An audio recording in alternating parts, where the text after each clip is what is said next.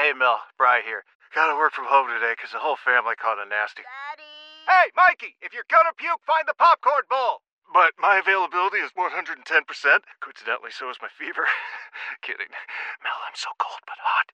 But I'm gonna get you that budget just as soon as... Mikey! Popcorn bowl! Press 1 to use Instacart and get your family's sick day essentials delivered in as fast as 30 minutes. Press 2 to keep working. Do not press 2. Just use Instacart, Brian.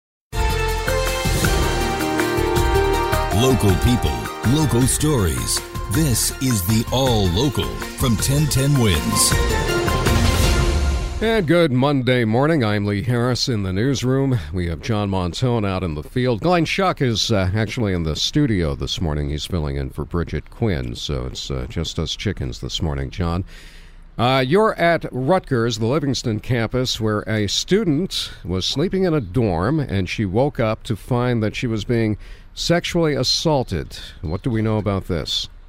This was yesterday morning at around 7:30. We're typically in a college dorm. Not many people are stirring, but with police coming in and email alerts going out, everybody was up. Now, what the university police are telling us is that you need a key to get into the dorm building, Quad 2, but sometimes students leave the door propped open. However, this student seems to think maybe the predator had a key of his own. He's known around in the quads. He's known everywhere, knows his face. Quite a widespread alarm when everyone figured out what had happened. That's really alarming that they got into the building, let alone her room. It's really scary. It was really frightening seeing all the cops and just knocking on the door. It scared us all.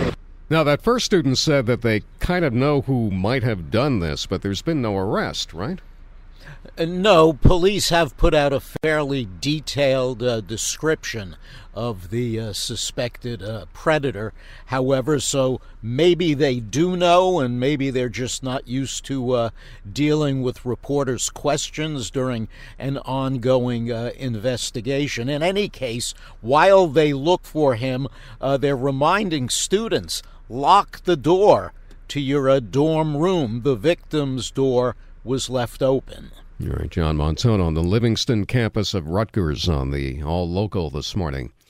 A couple of hit and runs to report. We had a hit and run on the Little Neck Parkway in Queens near the Horace Harding Expressway around midnight. A 40-year-old man was hit. He suffered non-life-threatening injuries. The circumstances are not clear what he was doing on the parkway where he could get hit by a car. Cops are looking for a tan four-door sedan. In Newark, a 7-year-old and a 16-year-old, both on bikes, were hit around 10 o'clock last night at Lake Street and Bloomfield Avenue. They suffered minor injuries. Cops have been going through the neighborhood trying to find the car that hit them. What's bugging Senator Schumer this week? Dangerous chemicals in baby foods, the ones found in a study of baby food by an outfit called Healthy Babies, Bright Futures. They found in their report that 95% of the 168 baby foods that tested had arsenic, lead, mercury, or cadmium. Every one of them harmful to tiny little beauties. He wants federal regulators to take a look at the study to see if they can replicate the findings. The study notes that these toxins have been detected in baby food for decades. Even when the elevators in city housing projects are working, there's only so much they can lift, and that's why the fire department had to rescue a man who got stuck in an elevator at the East River houses yesterday. The man, described as heavy-set, was trying to move a very bulky washing machine in the elevator, which stopped cold between the first and the second floors. The problem was the only floors served by this elevator were 6 through 10, so there was no door to open to rescue this guy. They wound up having to cut a hole in a wall to get him out.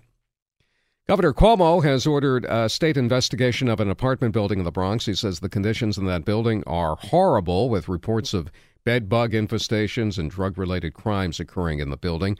He's ordered the State Department of Health to perform an environmental assessment of the building, and the State Office of Rent Administration has been ordered to investigate if rent-regulated units in the building are being adequately maintained. This building in question, by the way, at 3677 White Plains Road.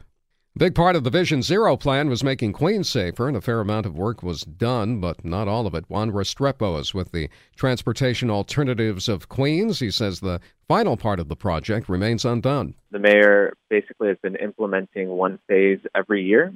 This one that we're talking about, 500 days later, was supposed to be done last year.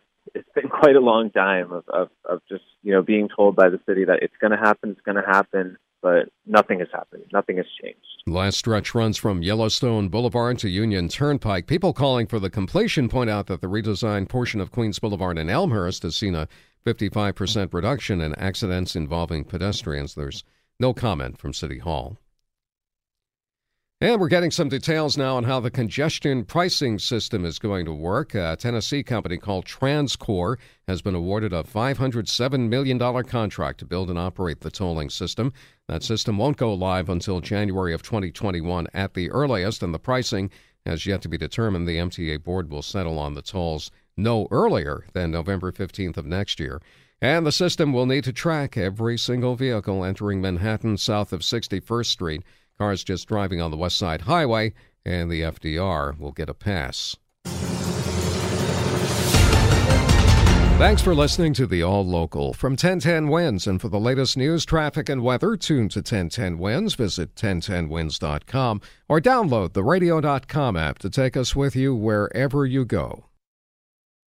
Why? Why? If you have T-Mobile 5G home internet, you might be hearing this Why? a lot. Why? Every time your internet slows down during the busiest hours. Why? Why? Because your network gives priority to cell phone users. Why? Good question. Why not switch to Cox Internet with 2 times faster download speeds than T-Mobile 5G home internet during peak hours? Okay. Stop the whys and visit cox.com/5G home for details. T-Mobile prioritizes certain T-Mobile phone users over home internet users during times of congestion.